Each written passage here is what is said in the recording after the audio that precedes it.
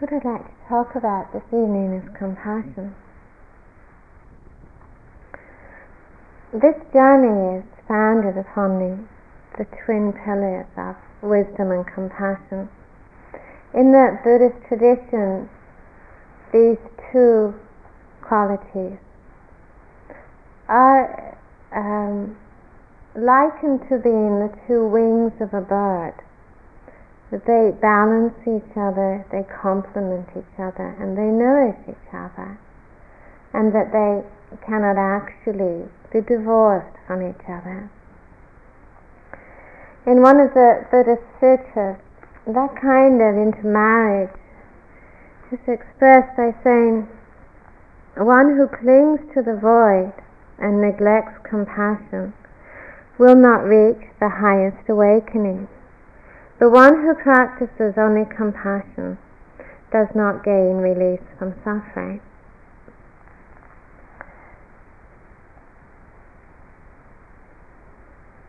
It came as some surprise to me in my own practice and my own experience in meditation to understand that actually it was possible to cultivate wisdom without compassion. I had assumed that these two automatically would go together, that if you developed in insight, you would most likely also deepen in compassion. And it came as quite a revelation to me to see that for different reasons that these two could be divorced from each other. And I think what can, of course, happen is that because meditation is often so much concerned or initially directed towards our inner experience, and because that can become so interesting, there's so much going on, and there's so much to see, and so much to understand, and there's so much subtlety within our inner dynamics that of course it can become quite absorbing. There's always some new revelation, some new encounter, some new phenomena to look at. And of course it's a very short step, I think, probably from that inner absorption to self-interest, to really be very, very much concerned with my insight and renouncing this and cultivating this and going through this and then gaining this and understanding this about myself. And of course this self-interest in itself is a kind of contraction of the mind. In a way it can be quite isolating. So in that exploration, and this is something which is very important to balance in our own journeys, to balance in our own seeing. What can happen, of course, is the mind can actually be overflowing with insight.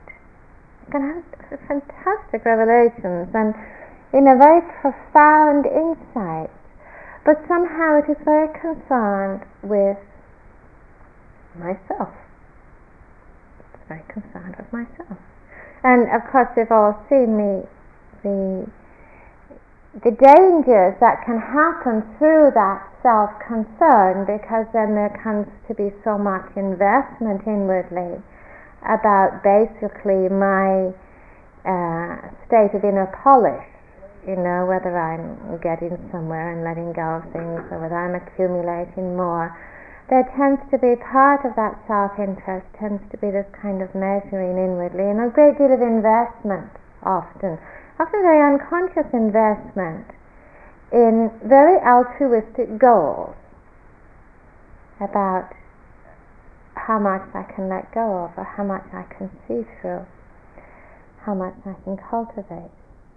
But it is very important to see the subtlety of that kind of self-interest and the way in which it is in itself a kind of contraction. Nevertheless, what happens in that isolation that can come through that, although it's a very enlightened kind of isolation, it can be a very wise kind of isolation, it is still isolation, it is still separation. And the quality that often seems to be lacking in that inner absorption is any real vision of interconnectedness. And often, too, what is lacking is the impersonality, or perhaps a better way of saying it is the universality of those inner dynamics. That they are not me, that they are not mine, that there's a certain universal characteristic to these inner dynamics that we can lose sight of when we get very, of course, absorbed in my own exploration.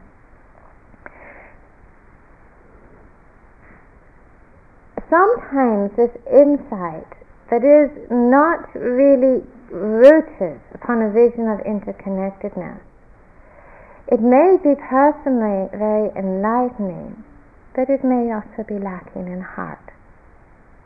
It may also be lacking in the real power of transformation. Now, what happens that when sometimes in that scene inwardly we can develop a great deal of detachment to our own inner unfoldment. But that detachment, when it isn't a loving detachment, when it is not balanced by love,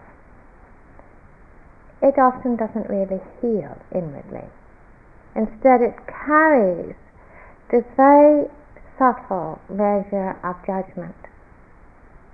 That yes, I feel removed or not so caught up in my inner processes. But the detachment in itself can be a way of protecting from those inner processes rather than an embracing, rather than a caring, rather than an embracing that is really motivated by healing. So then what happens is this kind of detachment that is not really founded in love, it tends not to really touch our hearts.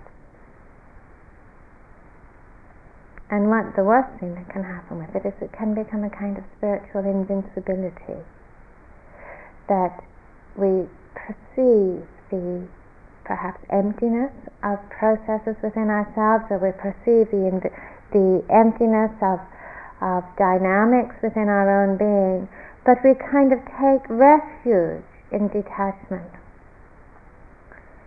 So this is not me, this is not mine, this is empty, it has nothing to do with me. And yet it is interesting to see that detachment that is a kind of spiritual invincibility is very rarely expressed in one's life. And this is why, sometimes you have really enlightened people whose lives are absolute mess. Or really wise people who, really have incredible insights, and yet whose lives may be filled with tackiness and confusion and, unethical behavior, or just a real lack of care. It's very important to see that insight that leads us into withdrawal is actually not liberating insight. It is kind of knowing, but it's not liberating insight. We may have lots of solutions and answers about, be really wise about having good advice for other people, because we've seen it all in ourselves. Oh yes, I know grasping, and this is why it's caused, and this is the result. And all you need to do is let go. We could, go through the towns and the streets filled with solutions for suffering. And yet somehow we don't have any listeners. And I think the reason that is that insight that is not really balanced by compassion actually really has no empathy. It's not really based upon interconnectedness. Is that a mystic once said, of what avail, of what use is the open eye if the heart is blind? what compassion does for wisdom is that it brings it to life. It gives it power. Compassion gives insight power, the power to touch, the power to transform, the power to make visible in our worlds the understandings that grow within us. But it's equally true to say, I think, that compassion needs wisdom. We may have experienced what it's like to have a very open heart, an enormous sensitivity where we feel deeply touched by sorrow in the world, by suffering, where our heart breaks over the amount of pain there is, and yet we feel paralyzed. We feel paralyzed or overwhelmed or overpowered or just simply lost, unable to respond in a way in which we feel is effective. And what insight actually brings to compassion is both courage and equanimity. That through wisdom, compassion also finds the right words, the right directions, the right applications. The other aspect of wisdom in its relationship to compassion is that the primary purpose of insight is to dissolve separation inwardly and outwardly, to dissolve the separations between I and you and us and them and inner and outer. To dissolve those separations through wisdom is also to dissolve the value judgments that almost inevitably shadow separation. Because when there is compassion with separation, often the mind interferes and it says, well, this person's really worthy of compassion, whereas look at that schmuck, they don't deserve any compassion, they're bringing it on themselves, this is a kind of, this would be a sort of, this person's inferior or undeserving, this person is really superior. The other thing, when there is separation, of course, is the feeling that compassion is some sort of prescription that we apply to suffering, that it's sort of my response to your suffering, or it's my response even that I direct inwardly to myself. And in all of those kind of feelings, this feeling that, I'm going to extend compassion, they are themselves, they may be very totally well-intentioned, they may be very valuable, they may be very worthwhile, but they may also be carrying with them the trace of separation in which the mind so easily distorts the compassion that's available. And can say in a way that compassion is purified through wisdom. That compassion is made very immediate and very direct to seeing the end of separation. So that compassion is a very total movement of heart and mind that embraces suffering, that embraces pain, that embraces difficulty wherever it is found, without any thought of or without any demand for result. Now, in traveling this path, I think it is incredibly important not to think of compassion as some sort of incidental or desirable reward that will come to us after we've developed sufficient wisdom. Also, I think it's important not to think of wisdom as some destination, some lofty destination that we will arrive at in the future after we've suffered enough or had enough pain. It is easy to think of both wisdom and compassion as kind of headline statements, underlines that are somehow separate. And every time we do that, then of course we do separate them from ourselves. And perhaps neglect to ask what wisdom and compassion actually mean to us in this moment. The ways in which we might live them, the ways in which we might care for them. Sometimes too, because they are kind of powerful words, wisdom and compassion, we might also be tempted to sort of dress them up in very kind of elaborate images. We think of the Buddha, we think of Jesus, we think of Zen masters, we think of people in spiritual uniforms, the variety of authorities who have impressed us in our lives. And sometimes when we think of compassion, we think of very kind of heroic and noble gestures. We've heard of the great sacrifices of the bodhisattvas.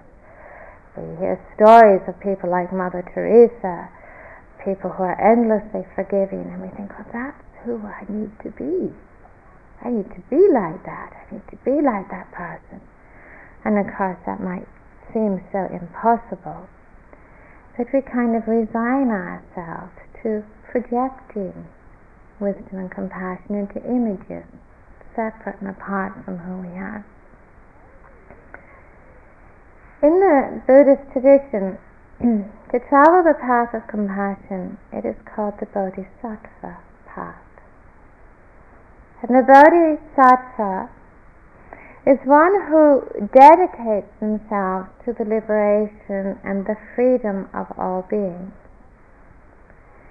The consciousness that is infused with this aspiration to bring about the freedom of all beings is called, the mind that's infused with that aspiration is called the mind of enlightenment, or bodhicitta.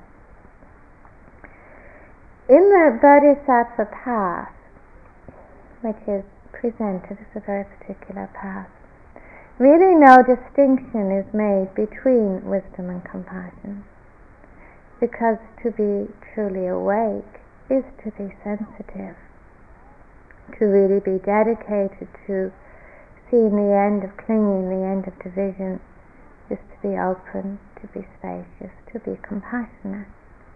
But the Bodhisattva path is always founded upon the end of separation, upon a deep and profound vision of interconnectedness.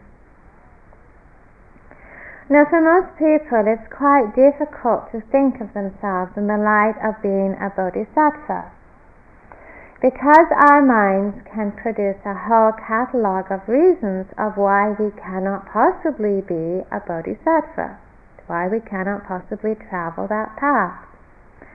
We might say, well, look at my actuality. I have so many problems.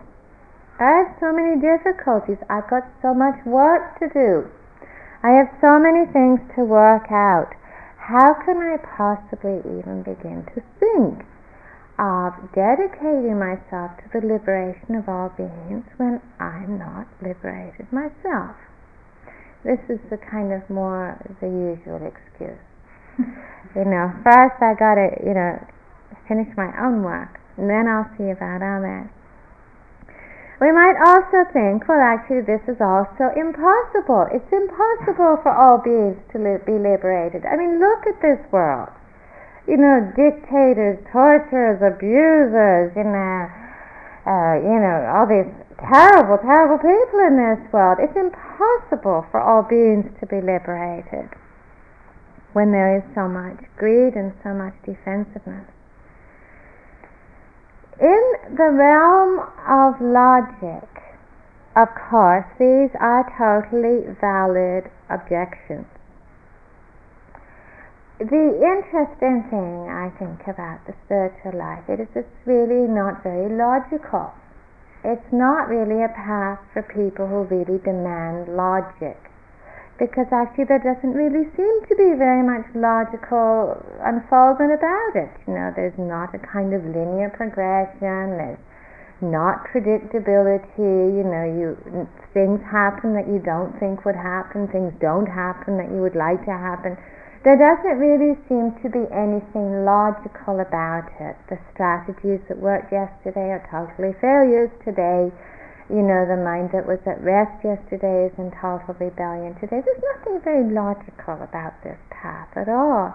And the other thing about this path is, of course, that it asks all of us to be total idealists. And this is also interesting. It asks us to put aside all our kind of objections.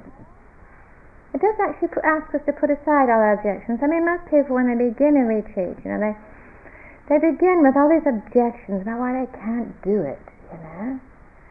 Guys, look at this kind of mind and this kind of body, you know, and this sort of problem and that sort of history, you know. And actually we're all asked, basically, when we begin this journey, really to kind of put our objections and our personal histories and all our ideas of kind of linear thinking and chronology in a closet and just forget about them. And we are asked to really, in this situation, to develop absolute greatness. That's what meditation asks us to do. Develop absolute greatness, you know, not to be, you know, great speakers and preachers and, you know, goddesses and gods, but to really aspire to greatness of heart, to greatness of mind, to greatness of vision. We are asked actually to do this all the time, you know, and there's not much room in there for objections.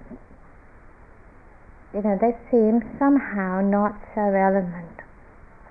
So if we were to put aside our logic and our objections, then we may actually see that all of us are absolutely ripe for the bodhisattva path.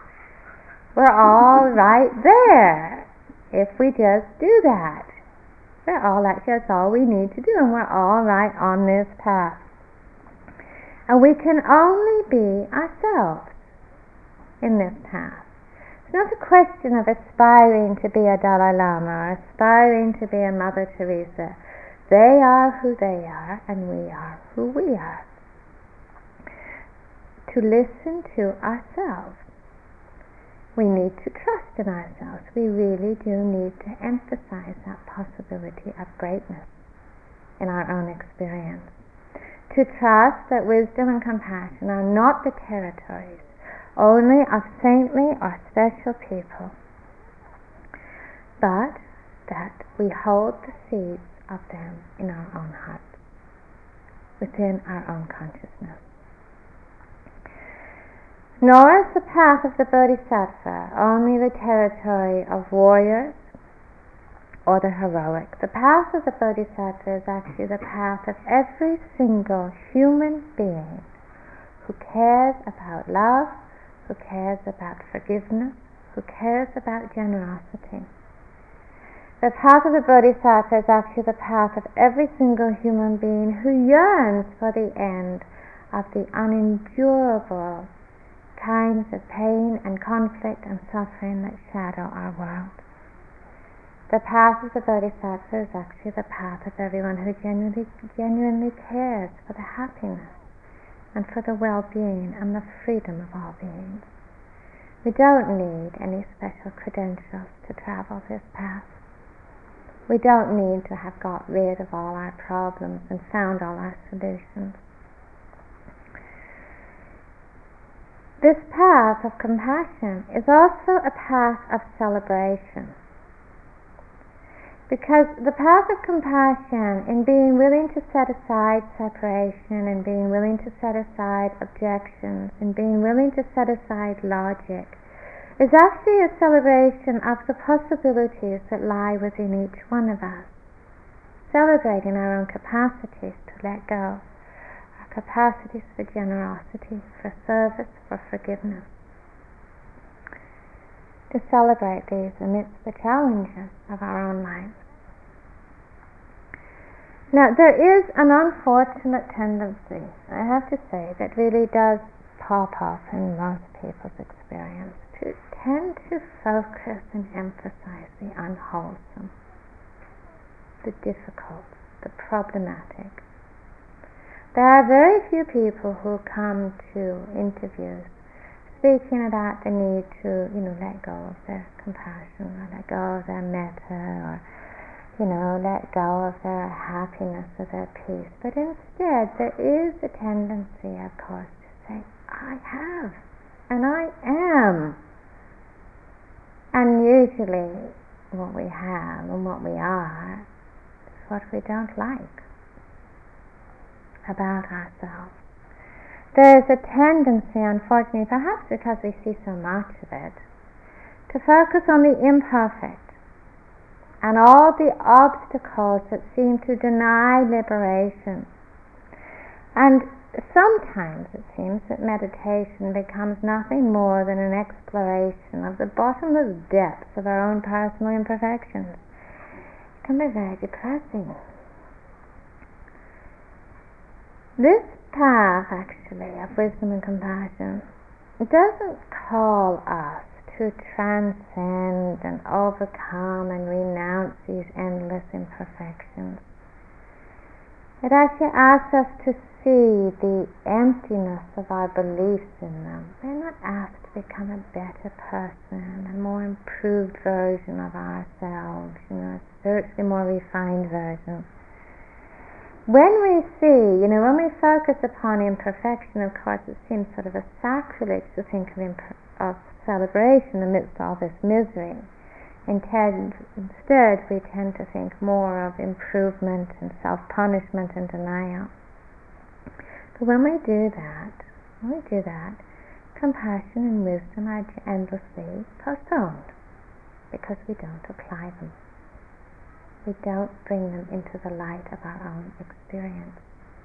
We see them as somehow states that are going to come after the imperfections, or after the obstacles, or after the difficulties. So what about now? What about with the imperfections? What about with the difficulties? Do we expect that somehow we need to be holy in order to extend compassion, in order to be wise? If we have this relationship inwardly to our difficulties and imperfections and obstacles, then what relationship do we have towards other people's difficulties and imperfections and obstacles? Probably the same one as we have towards ourselves. Of expecting them to sort of pull their socks up and get it together and become more saintly. Where is the wisdom and the compassion in this? Where does it begin? Where does it actually begin? Later or now? There is only one place where wisdom and compassion can be realized, and that is in the moment that we're experiencing and our response to it. How many opportunities in a single day do we have actually for deepening in wisdom and compassion? They're countless. Our opportunities lie in the judgments that so frequently arise. The opportunities lie in relationship to the images that we cling to about who we are and about who other people are. The opportunities lie in relationship to the fears and the doubts that arise. The opportunities lie in our relationship to the person beside us who distracts us, who would be a much nicer fellow meditator if they would just be quiet. Our opportunities lie in relationship to all of those situations in the moment, in the day where we find ourselves withdrawing in some way, distancing ourselves in some way. The path of the Bodhisattva is really about learning how to open our hearts to all of this, to actually wake up to the actuality that there is no other place for wisdom and compassion but that moment that we're in, that this is not going to be some kind of reward that comes at the end of a retreat or later on in our lives. It's really waking up to the fact that the things that we judge, the people that we judge, they are ourselves in a different form and different circumstances. That the things that we judge about ourselves are not who we truly are. The path of wisdom and compassion is not one of struggling to find the right actions and the right words. Don't make decisions about compassion. If we make decisions about compassion, I think we've probably stopped being compassionate. The right actions, the words, the responses can only be born of a heart that is awake and that is open. Now, in the Mahayana tradition, the Bodhisattva path is called the Great Vehicle. It is called the Great Vehicle because actually it asks so much of us. It asks us to extend ourselves in such powerful ways to open ourselves in such powerful ways. It is not, therefore, called or said to be a path for the lukewarm or the spiritually indifferent, because it is demanding. The path of the Bodhisattva is said to be the great vehicle because it asks us to be endlessly and unconditionally giving, allowing, and generous. It asks us to be endlessly and unconditionally forgiving and loving and willing to let go. Now sometimes when we think of what that means in our life, all those people we have to forgive, all of those situations that we would rather kind of turn away from, all of those times when it's more interesting to hold on to things, all of those times when it's more safe to hide in images, we might think, well, this is too hard. This is just too hard. This is not a path for an ordinary person. But it's actually much harder and much more painful not to live in this way. Generosity and letting go and forgiveness and love, they bring only joy and warmth and freedom to our lives. The absence of them brings only pain. Anger, denial, holding, resentment, self-centeredness, they bring only conflict and limitation. These are the basic lessons we are asked to learn in our lives. What actually brings joy and what brings sorrow? What brings oneness and what brings separation? What brings freedom and what brings limitation? These are the lessons we are asked to learn in our lives, in our meditation, in ourselves. It is when we are really willing to learn these lessons that compassion really begins to emerge. There are, I think, 4 ingredients to compassion which are fairly essential. They require a certain reflection and a certain calmness. They are the ingredients of imagination, of equanimity, of wisdom, and of courage. These are the kind of foundations of compassion. Now we can never ever actually know fully another person's experience and what it feels like to them. Nor can anyone else, no matter how loving or how much empathy they have, actually experience what pain feels like to us, what suffering, what loss actually feels like to us. And that doesn't mean that there is an uncrossable divide between ourselves and another person. This is where the creativity of imagination actually comes in. Imagination bridges gaps. Now the imagination, it may seem strange to speak about imagination and meditation when we're talking about seeing actuality and seeing things as they are. Imagination is not about fantasy, it's not about conjuring up mental images or artificial responses. Rather, imagination, I feel, is a kind of creativity and flexibility within us, an openness of heart that actually allows us to receive the pain of others, to receive pain from within ourselves, without any kind of judgment, preoccupation, without any kind of ideas or prejudice about it. It's a creative faculty that actually enables us to extend the horizons of our consciousness, so that when we see, when we listen, when we perceive within ourselves, we are just still.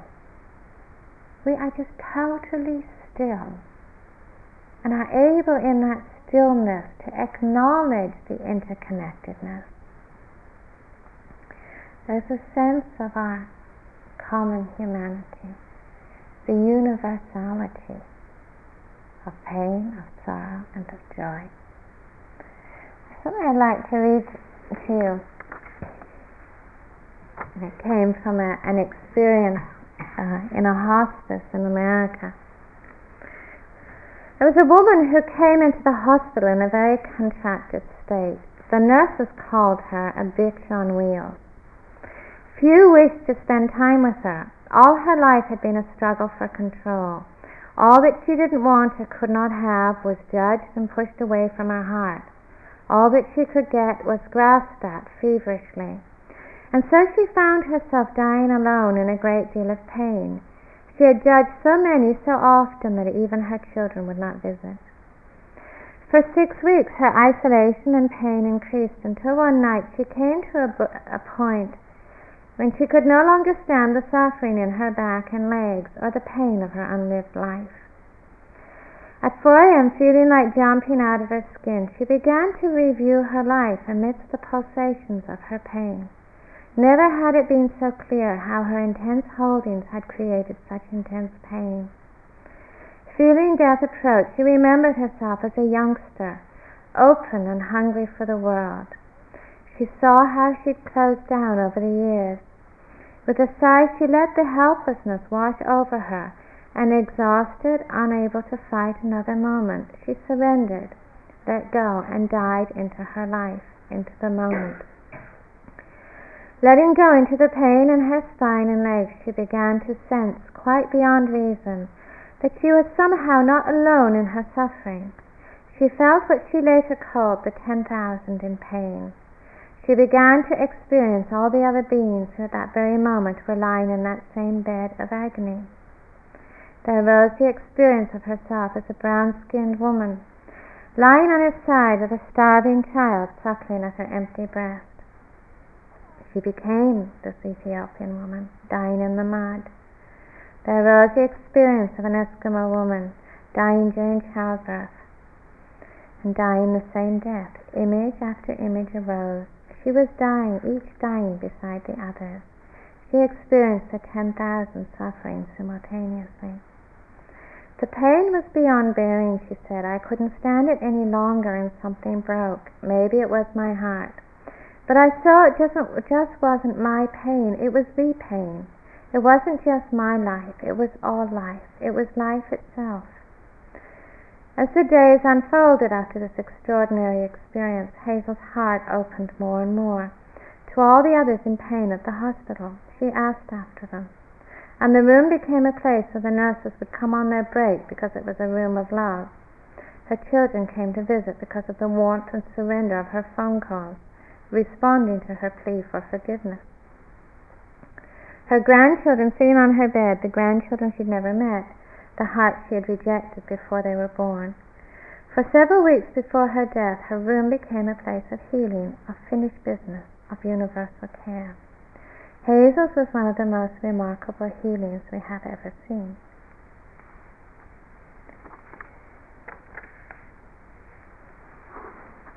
This is what we mean by the quality of imagination. That pain is somehow beyond the restrictions of me and mine. That somehow to be locked within me and mine isolates us from the universality of pain. I think sometimes we recognize this in our experience in meditation. When we can experience pain as just pain, that it's not mine, that we acknowledge the things that we feel within ourselves, the fears, the sorrows, the anxieties, the doubts, that when we strip away the outer details of our lives, the disguises, that we know that fear is just fear, that pain is just pain, that sorrow is sorrow, no matter in whose experience it arises. Out of that there comes a compassion which is actually not concerned with solutions. It is not concerned with solutions. And out of that too arises passion. Passion is part of compassion. Passion that moves us to respond, to serve, to give, to heal, to support. Passion energizes our capacity to feel, to find form, to find forms in words, in actions, in spirit, in connections. The second quality of heart and consciousness, which is so intrinsic to compassion, is equanimity. Now, equanimity is not about distance, it's not about being removed. In the Tibetan tradition, there's a Lama who described equanimity as being equally near to all things. And I think this is a wonderful description. Not to be apart, but to be equally near to all things. Equanimity is important in compassion, because one of the greatest hindrances to compassion are aversion and attachment. When there's aversion for anything inwardly or outwardly, our response is to close our hearts, to turn away from, to close our eyes, to distance ourselves from things that offend us or threaten us or that we dislike. And then compassion is absent. Attachment, we operate differently. We want to defend, we want to protect, we want things to continue. But we have investment. And again, compassion is hindered. We need the equanimity really to appreciate the subjectivity of our own aversions and attachments. Otherwise, we live in a world of enemies and allies. And to live in a world of enemies and allies, of friends and strangers, within those dualities and separations, it is really so difficult to feel compassion. It takes immense openness, immense equanimity to let go of our labels, of the subjectivity of our reactions. And yet this letting go, my teacher once said to me that the greatest act of compassion you can have for yourself is to let go. Because to let go is to open into freedom, into what is free. The third quality is the quality of courage. It is not easy for us to stay with pain, to open to pain. Avoidance is such a more attractive option. To distance ourselves, to numb ourselves, not to feel, because sometimes it's so painful to feel. And courage is really required of us. The willingness not to move away, but to go forward, to extend ourselves. Sometimes we're fearful because we doubt our capacity to accommodate pain.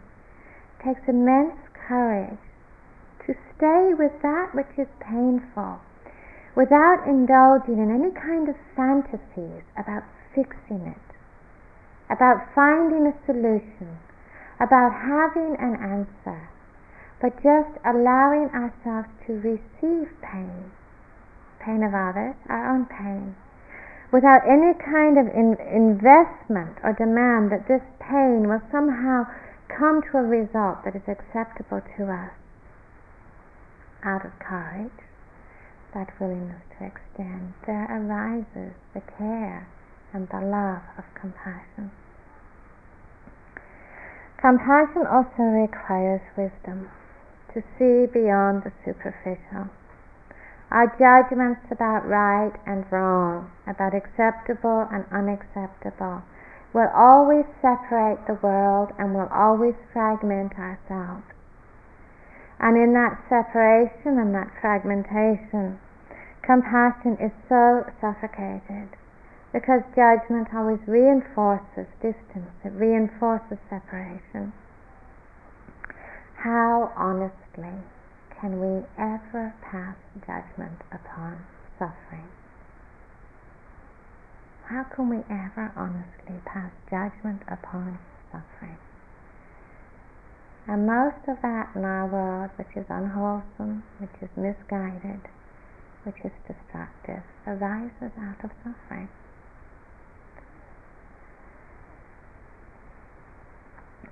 There must be a point, I feel, in our lives, in our meditation, where there's a willingness to set aside the conditions for compassion. Otherwise, compassion so often stays hidden to us. When there is no conditions for compassion, there's also no reinforcing separation. Compassion teaches us about the emptiness of self.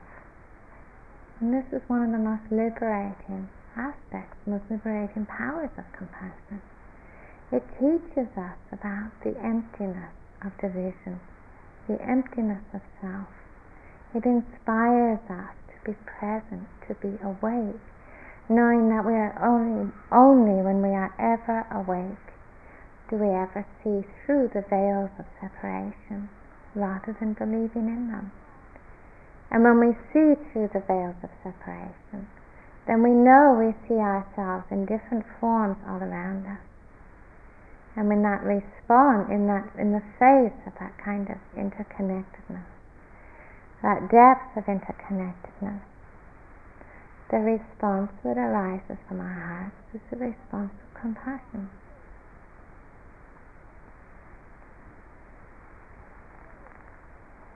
May all beings be free from sorrow. May all beings be free from separation. May all beings live with compassion.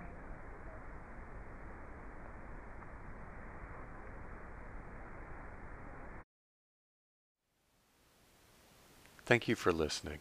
To learn how you can support the teachers and Dharma Seed, please visit dharmaseed.org/donate.